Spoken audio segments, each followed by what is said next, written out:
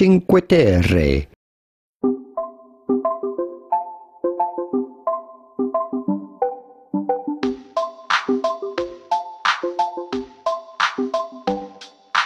Down on Bowery, they lose their ball eyes and their lip mouths in the night.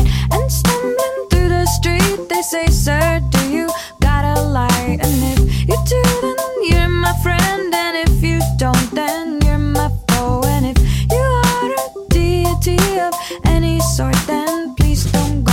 Ne me quitte pas, mon cher, ne me quitte pas. Ne me quitte pas, mon cher, ne me quitte pas. And down The Cinque Terre, meaning five lands, is a coastal area within Liguria, which is in the northwest part of Italy. It lies in the La Spezia province and comprises 5 villages: Monterosso al Mare, Vernazza, Cornelia, Manarola, and Riomaggiore. Cinque Terre is a popular tourist destination and has only grown more popular over the years. Paths, trains, and boats connect the villages, as cars can only reach them with great difficulty via narrow and precarious mountain roads. As travel between these 5 villages is limited, you either have to take the train or walk through the paths. There is a very popular path known as the Sentiero Azzurro, which connects the 5 villages.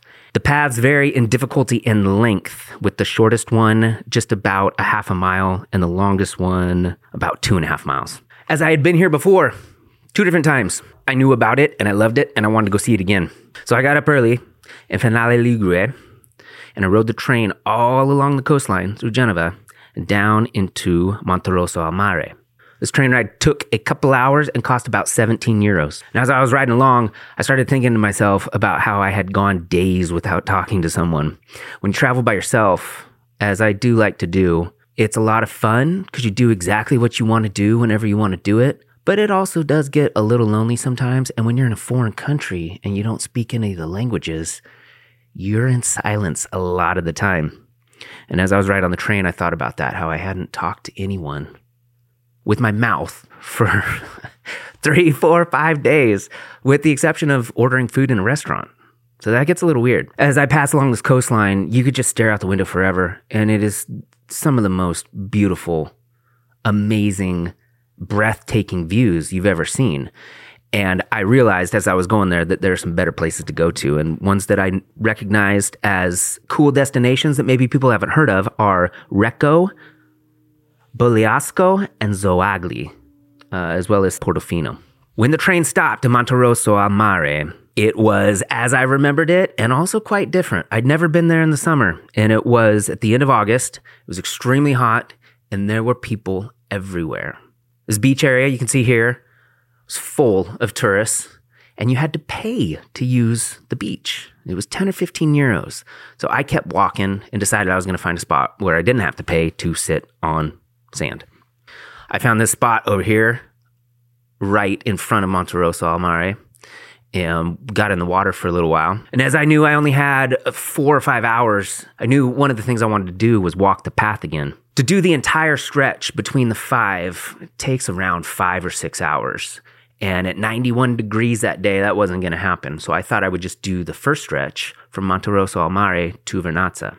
This pathway is rated as moderate to difficult, and there were consistently people in front of me and behind me. And as you can see here, you have to climb up dirt and stone paths. Then you can go downhill. It's pretty rugged.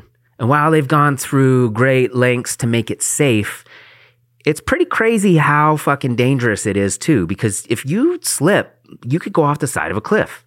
It took me about 90 minutes to complete this 2.4 miles. And when I arrived in Vernazza, I decided I was going to get back in the water because I was pretty dry at that point. So I got out of the water and started walking around the middle of the village of Vernazza, and there were people everywhere. People in line to get water from the water fountain, people eating lunch. It was kind of chaotic and hot and overwhelming, and I just thought I would try to see all 5. I mean, I'd already seen 2 at that point. I thought maybe I'd go see the other 3, and so I jumped on the train and rode down to Manarola. All of these villages are storybook. They are incredibly beautiful. They're built on the edge of a cliff. If you imagine living in one of these dwellings, it's magical.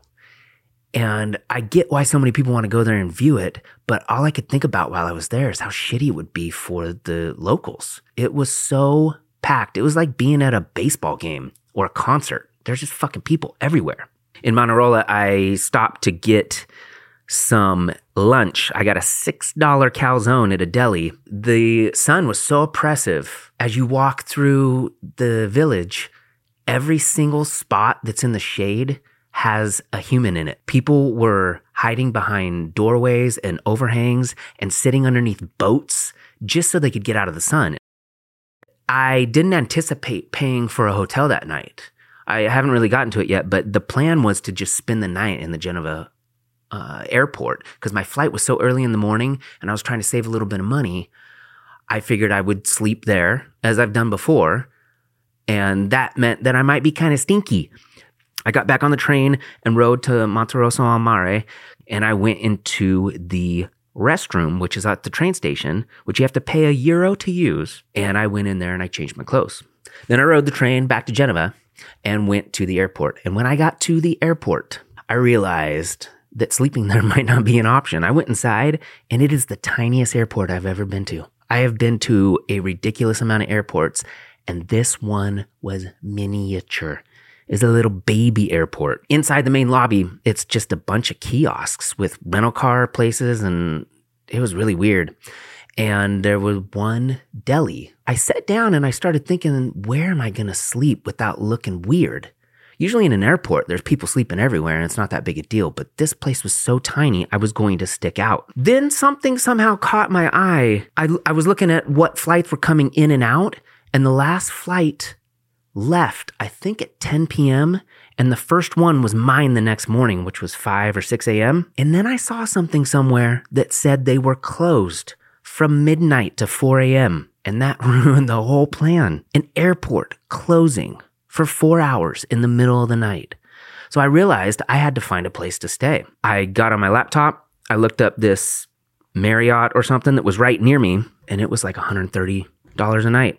I was not wanting to do that, but I booked it. And as soon as I clicked accept, I realized I had booked it for the wrong night. And the website I booked it through, if you canceled, no refunds. So I had to rebook it again. I paid $260 to stay in a hotel that night after anticipating sleeping for free in the airport. Things just got a little bit worse once I got to the hotel. I had a shuttle pick me up. They took me over there. It was probably 7 or 8 o'clock at this point. There's nothing around this hotel in terms of food. And I went outside and I was going to walk 15 or 20 minutes to find something. And for whatever reason, the maps on my phone wouldn't work and it kept sending me the wrong direction. And so I was like, something weird's going on. And I just went back to the hotel. Then when I got inside, my key wouldn't work anymore. So I started getting really weird vibes about the whole day. And I was like, fuck this. I'm just going to go to sleep. So I didn't eat dinner that night. Additionally, the front desk told me that they did not have a shuttle at 4:40 in the morning when I needed to go back. So I got up and I walked at 5 o'clock in the morning back at little tiny baby Geneva airport. I took a flight for $62 to Rome. And from Rome, I flew for $25 to the next destination, which is the fascinating and incredibly beautiful Split, Croatia.